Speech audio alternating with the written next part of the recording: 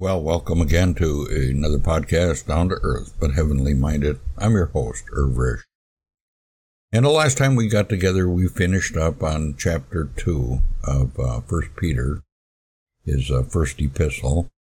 And today we're going to be looking at the next chapter. We're going to be looking at chapter 3, and this will be part 1.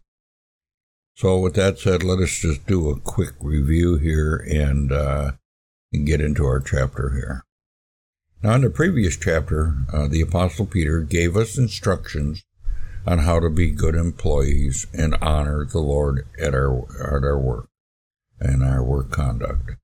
Now he turns to the family relationship, and what he wrote under the inspiration of the Holy Spirit is quite contrary to human nature and the way of this world. And truly, we're going to find this throughout all the scripture that it's this way. In no sphere of human interaction does Satan have more success in undermining the people of God than in the family relationships. And that goes all the way back to the Garden of Eden. As part of the curse, the Lord told Adam that his wife would desire to usurp his place.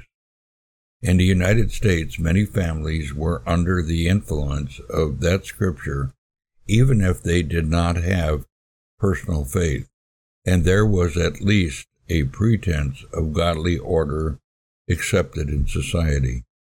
Since the sexual revolution of the 1960s, however, there has been open warfare on godly order in the man-woman relationship because of the fall, self-willed act in all of us.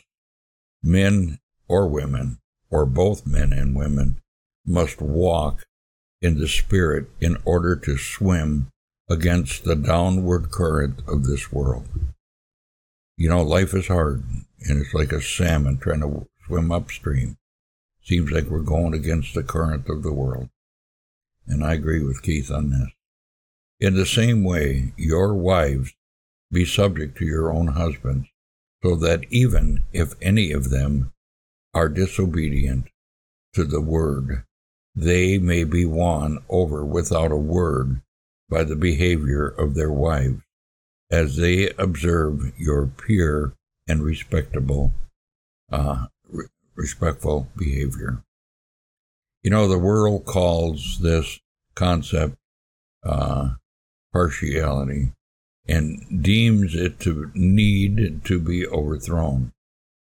It is argued that this demeans women and diminishes their worth. Satan whispered, God is only saying that because he doesn't want you to be your very best. Follow my example and you will find freedom and value. What a lie, isn't it? There are preponderances of Scripture that teach the same thing as what we have here. But Peter adds something to the details. When a woman obeys God and subjects herself to her husband, she may very well lead him to the Lord if he is not a believer. You know, the Christian woman may think, I am a Christian and my husband is not, so there is no reason that I should subject myself to his leading. No, says our Lord, do it my way, and you will win his soul. Well, the scripture goes on and tells the woman, your adornment must not be merely the external braiding of hair, wearing of gold, jewelry, or putting on apparel, but it should be the hidden person of the heart, with the imperishable qualities of a gentle and quiet spirit, which is precious in the sight of God. Beautiful words. There are sects of Christians who demand that their women adore themselves like the old sack of flour, plain uninformed and unattractive based on this portion. Nothing could be further from the truth. A godly woman will make the effort to be attractive for husbands and someone who will not be ashamed of. Can I back that up from Scripture? I believe so. Revelation 21, verse 2 in the King James Version. And I, John, saw the holy city, New Jerusalem, coming down from God out of heaven, prepared as a bride adorned for her husband. Consider also, please, Isaiah 61:10. I will rejoice greatly in the Lord. My soul will be joyful in my God, for he has clothed me with garments of salvation. He has wrapped me with the robes of righteousness, as a groom puts on a turban, and as a bride adorns herself with jewels. Well, so if Peter is not demanding a legalistic tailband style of female dress and gloom, what is he saying? We go back to Proverbs 31 and read that surely charm is deceitful and beauty is vain, but a woman who fears the Lord, she shall be praised. The true beauty that a godly woman will display is her fear of the Lord. That is moral beauty, and it lasts for eternity. You know, men are virtually stimulated by a woman's physical beauty. The world fully understands that, and in making everyone know that sex sells, the human race spends an enormous amount of time and money on displaying and enhancing natural beauty. But natural beauty is not what is to be put on display among God's people. It distracts from Christ. In fact, a woman's glory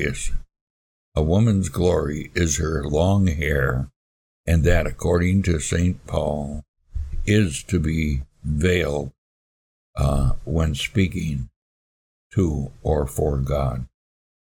A woman should ask herself, who am I trying to look great for? Who am I trying to impress? A man should ask himself, am I looking for mere natural beauty, or am I looking for a godly woman? A gentle and quiet spirit is the mark of a godly woman.